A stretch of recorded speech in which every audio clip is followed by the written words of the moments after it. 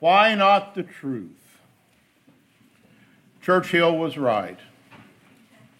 Men occasionally stumble over the truth, but most of them pick themselves up and hurry off as if nothing had happened. Why is that? Why do most prefer lies rather than truth? Simply, for the unthinking, lies are more comfortable, they're more soothing, they're more physically pleasurable. That's why we have in Hebrews 11, by faith, Moses, when he became of age, refused to be called the son of Pharaoh's daughter, choosing rather to suffer affliction for the people of God than to enjoy the passing pleasures of sin. Choosing truth over lies. And that is a rarity. Men have forever chosen lies rather than truth. Truth demands two basic qualities of character in us: honesty and courage. And therein lies the reason I believe truth is most often rejected. We tend to be neither honest nor courageous. What is true has to do with the facts. Getting the right answer to that question requires honesty. But the more personal question is, what are we going to do with the truth? And that answer takes courage. And here is where we stumble. When the truth calls for a difficult response, we hide from it, we run from it, we try to cover it up like Adam and Eve did following their sin. But there are two different truths that we must hear. Number one, the sinful truth about ourselves, and number two, the gospel-saving truth about our redemption. And the second will have little meaning to those who reject the first, because the first is extremely uncomfortable. Confronting our sinfulness is painful, but no truth can save us if we're unwilling to face that truth. Without discovering the bad news, the good news will not be welcome. Above all, we have to guard against defining truth in terms of what we want the truth to be. Without recognizing it or admitting it, man often rejects ideas as untrue when there is no objective reason to do so. We simply don't prefer them to be true. But truth is what it is, regardless of our preferences. And the more painful a truth may be to accept, at least in the short term, the more we must be adventurers, going wherever the truth leads us and doing whatever it demands. Truth is not always what we want to hear, as it grates against our preferred behavior. Truth is simply God's view on any subject. What is truth? It's God's view on anything and everything. It is reality as God declares it. It's not reality as you or I think it, nor as you or I feel it. If our truth does not match God's truth, then our truth is simply a lie. And that brings me to at least my first reason why not the truth in so many people's lives. And this is sometimes called narcissistic insults. A narcissistic insult is a bulletin from reality that, while capable of making us wiser, usually doesn't, because it offends our ego. And the rejection of truth, I think, largely revolves around our egos. We fear and hate many of truth's disclosures because they are often accompanied by what we might call blows to our ego. And to avoid such ego blows, men cling to or develop illusions, falsehoods, that limit their intelligence and ruin their freedom. And you shall know the truth, and the truth shall make you free. They downsize life and package it into bite-sized, albeit deceptive, morsels of conviction. History records how truth has threatened our self-regard, our egos. It was mentioned about the earth being flat, and that nothing good can exist beyond our vision and sphere. And that was a falsehood. It was a lie. But people of the 16th century ignored the truth about the earth and clung to their ego-gratifying illusion that the earth was flat and that they were the center of the universe. Mass narcissism. It's all about us. Is our goal to survive or to grow? If the goal is simply to survive in this life, and it is for many, maybe it is for most, then truth is absolutely unnecessary. You do not need the truth to survive. People reject truth when survival on earth trumps eternity with God. And it usually does. Our ancestors didn't need to see all the truths of the world in order to survive in it. They just had to know enough to allow them to survive. Our eyes deceive us as we look into the sky, and the sun appears infinitely smaller than our earth. And yet it would take countless earths to fill the sun. But such truths were totally unnecessary for our hunter-gathering ancestors to survive, reproduce, or even prosper. Our ancestors didn't need to know the truths of physics to survive, just basic Newton laws. They needed to understand that falling off a cliff would be bad. They didn't need to understand all of the vectors and physical equations at work in such an event. They just needed to know that if you fall off a cliff, it would probably hurt. Since survival was the primary goal, erring on the side of misperceptions and self-deceptions was even sometimes beneficial, increasing the likelihood that you would survive. For instance, if while foraging for food, they might misperceive a long, thin vine to be a snake and avoid it because it would be safer to err on the side of caution. If they jumped back and avoided it and it turns out to only be a stick, they live the next day. But if they made a mistake and had not jumped back and it was a snake, it could mean death.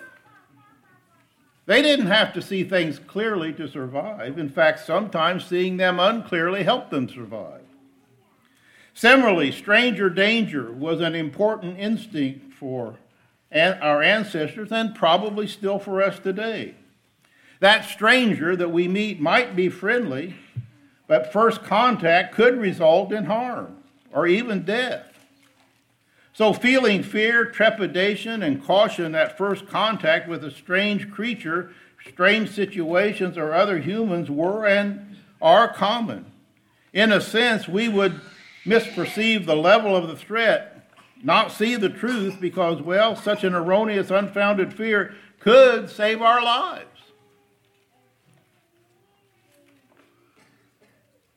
When man's singular preoccupation with now, truth takes a back seat. Everybody wants to go to heaven, but nobody wants to die. That's the perception on the now, not on the when.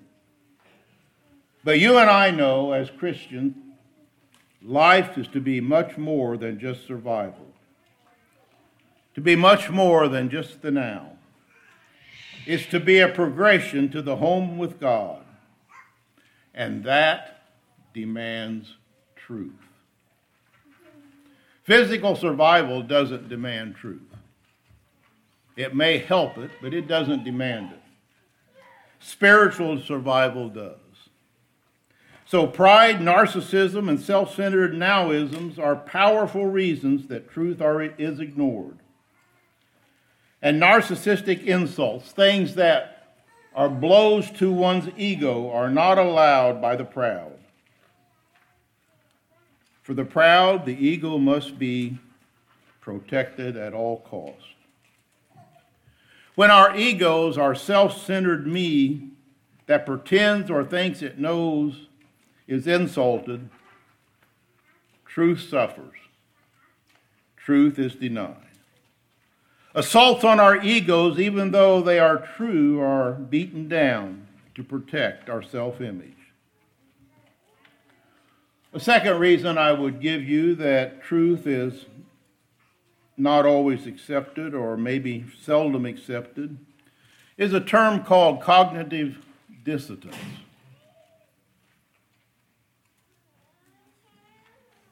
There are scores of such tensions that man tries to alleviate by promoting his rationalization and false justifications.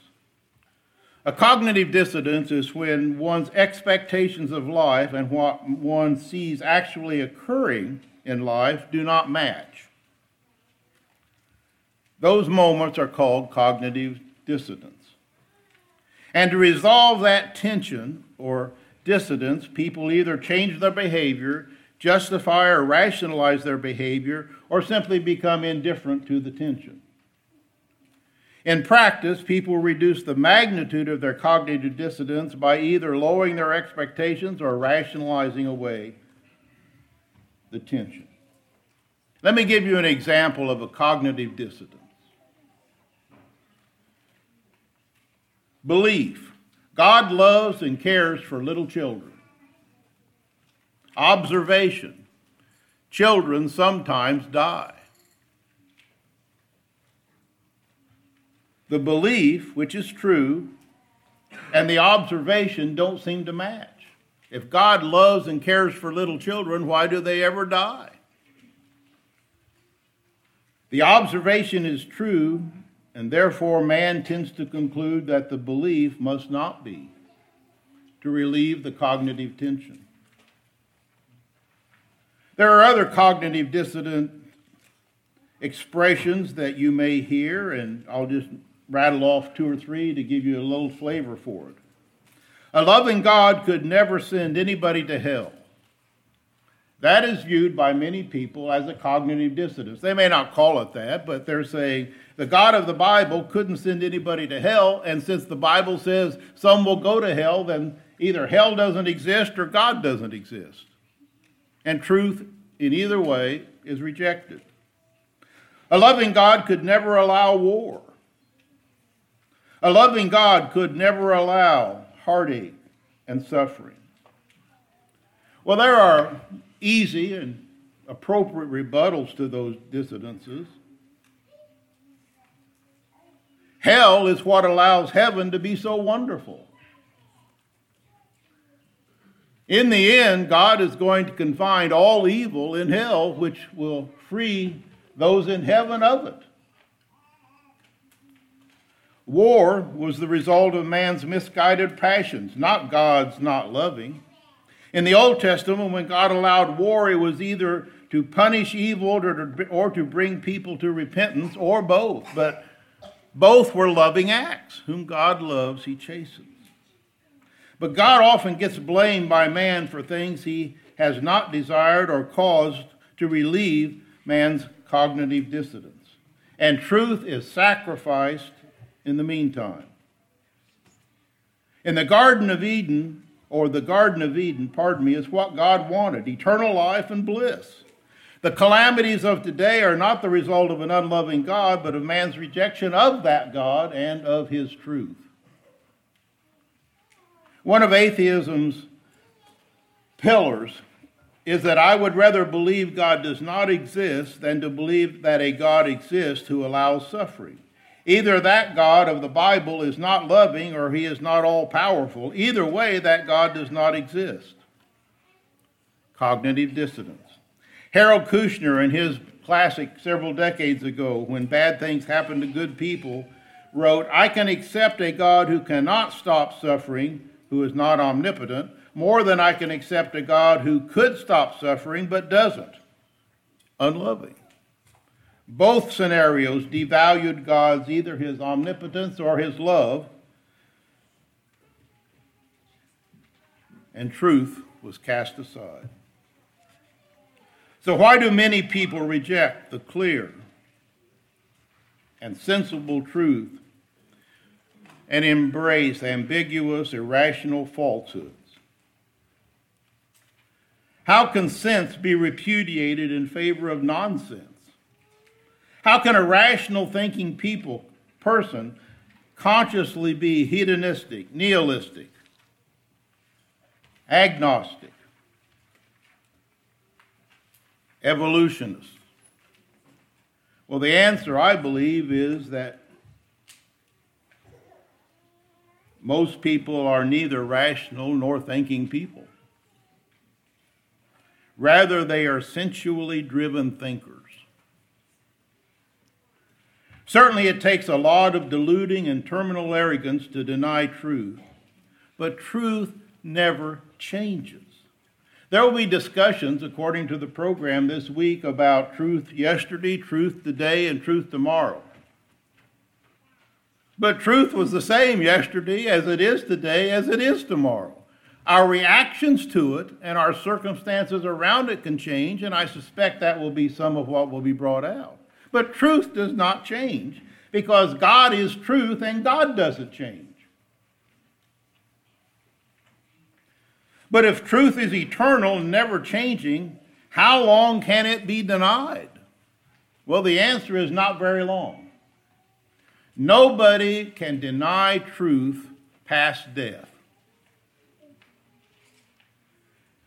And at that, the name of Jesus, every knee should bow, of things in heaven, of things in earth, of things under the earth, and that every tongue should confess that Jesus Christ is Lord, to the glory of God the Father. Philippians chapter 2. Nobody will deny truth past death. And yet they cling, sometimes we cling so tenaciously to it until that moment. In life, there is only one thing, and that's truth. That's all there is that's real. What is normally called a falsehood is simply the qualified absence of truth. Lies and falsehoods are not real things. By definition, they're fiction. Lies and falsehoods are simply what you have when you extract truth from whatever the situation is. God did not create evil because evil is not a thing. He did create all things, and he did create good, but evil is simply the absence of good. That's one of God's creation principles. In the basement, we have refrigerators that are keeping food cold. Those refrigerators are not putting cold into the food, they're extracting heat out of the food. You are reasonably comfortable right now because of our air conditioning system. An air conditioner does not put cold into the air, it extracts heat from the air, and what you have left is cold. Falsehood and lies are simply what you have left when you have extracted truth from it.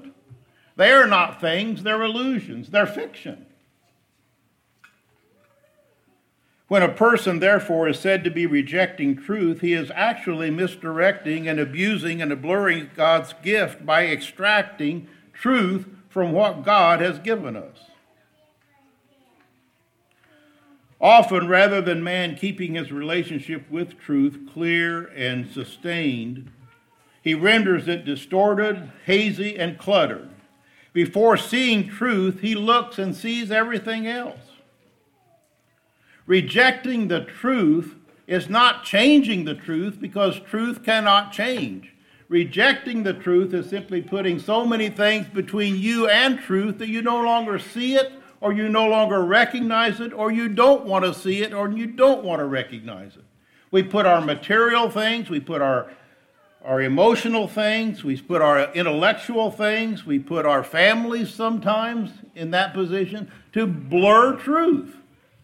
But you cannot destroy truth. Truth is eternal, and therefore it can't be eternally rejected. And since it cannot be eliminated, it can only be challenged, distorted, or misrepresented.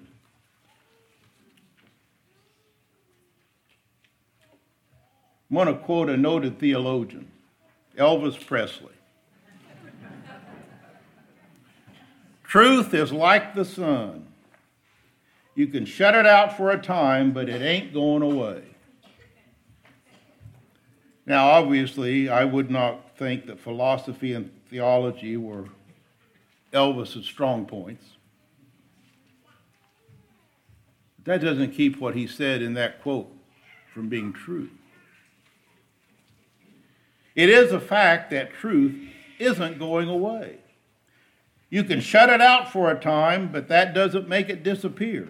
It's still there, waiting to be dealt with. It's like the man who's chased by the hounds, or like the hounds chase the fox.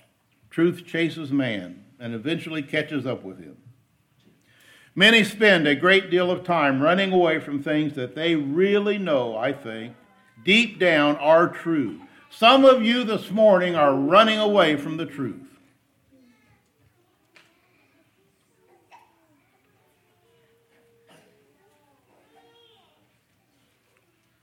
And many spend a great deal of time running away from things that are inevitable.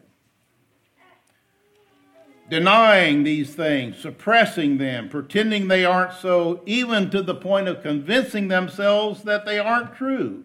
If you repeat or hear a lie long enough, you eventually probably begin to think it's true.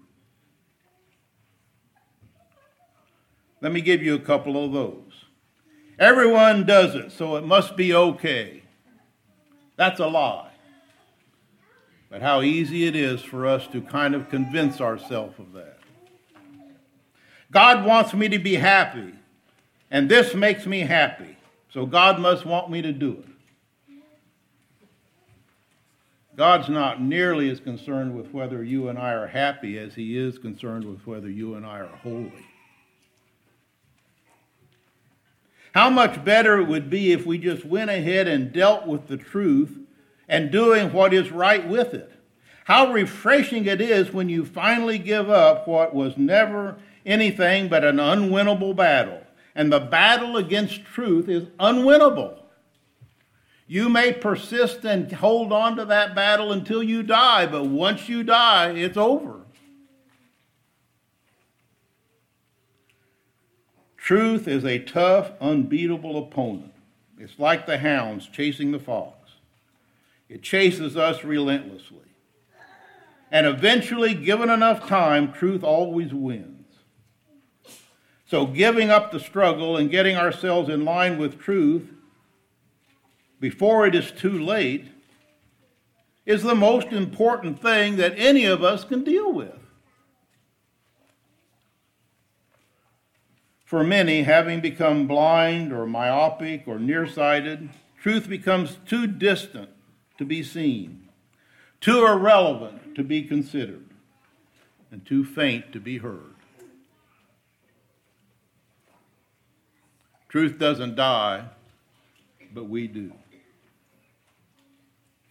What is normally called a falsehood is really the unqualified absence of truth. And when a person is said to be rejecting truth, he is actually misdirecting and abusing the gift that God has given us. Because truth is life's stabilizers.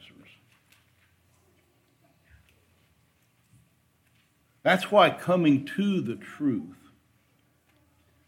actually simply means removing impediments that blinded the truth from us, making it visible and appealing again.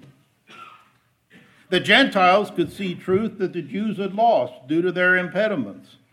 Romans chapter 2, verses 14, 15, and 16. Then the Gentiles who do not have the law by nature do the things of the law. These, although not having the law, are a law unto themselves. They could see things that the Jews who had more information had lost sight of.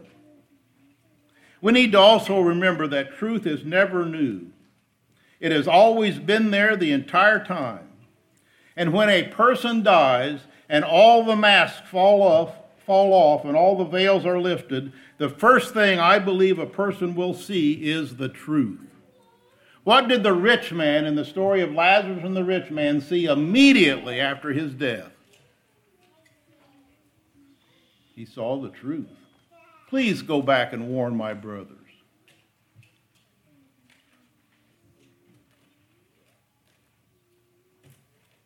If truth has not been accepted by the time we die, then our first desire after death will be to return to this world and be given another chance. But that's not the Bible, is it? It's appointed for once for a man to die and then the judgment. There are several sobering passages in the New Testament of people who have rejected truth, and God says, I'm just going to turn them over to Satan. I can't imagine what that'd be like. I struggle with Satan, so do you, but to be turned over to him in 1 Corinthians chapter 5, verse 5, in 1 Timothy chapter 1, verse 20, Hymenaeus and Alexander, Paul writes, whom I have delivered unto Satan, that they'll learn not to blaspheme. In an age when it's popular for people to make up their own spirituality, it's important to remember the vital role of truth. If God is an objective reality, then neither he nor the path to him by which we may approach him are matters of subjective opinion. We are not at liberty, 1, to set the terms of our own salvation, or 2, define anything as worship that simply suits our fancy. God's already done that, hasn't he? Yet, this is the day of sensual religion.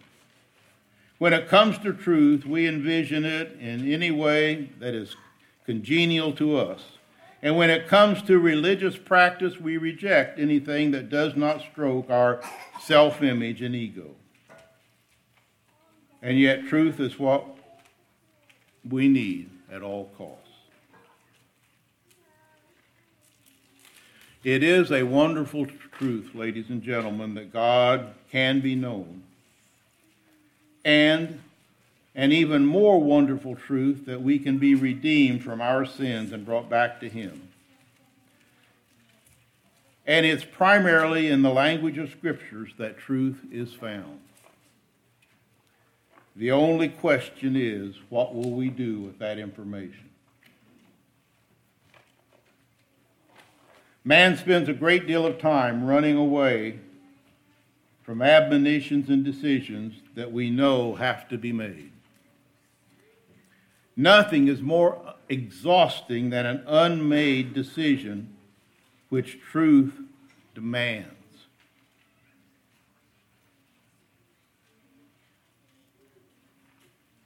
So let us not procrastinate the decisions that must be made. And the sooner we make them, the better we will not only feel, but more importantly, the better we will be. In all things, face the facts, but who you really are. But if who you really are is something other than what you should be, face that fact. Repentance is simply getting back in line with truth and reality. Yes, it's a turning away, absolutely, but it's just getting back in line with reality. And when we do that, we present ourselves as we really are, or maybe I should say we really should be, and how God intended us to be penitent people who have made the decisions and improvements that they need to make. Truth that is not set into action only brings more severe condemnation. Knowing the truth is essential, but knowing it does nothing for us without the action. This morning, there are probably some of you who are struggling with what to do with truth.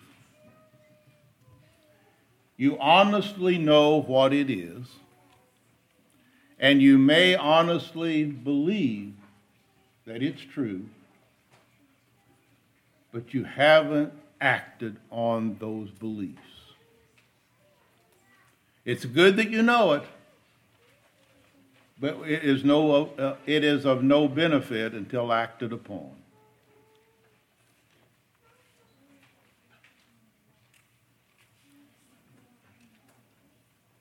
Man rejects truth largely, I believe, because of his ego,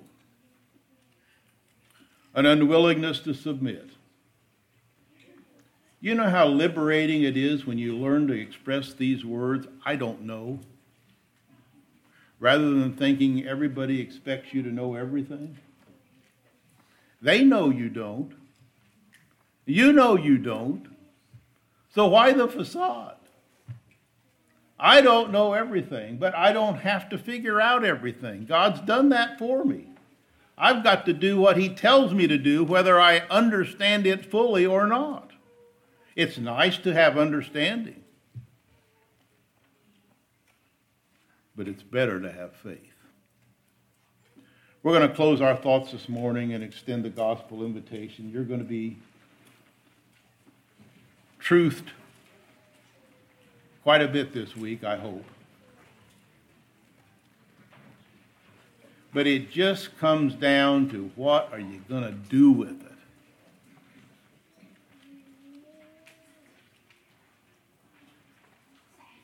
Don't leave this assembly with a cognitive dissonance. I know this is what I should do, but I just not going to do it. If you know, then let's do. If we can help anybody in any way, we invite you to come as we stand and Camden leads us in our final song.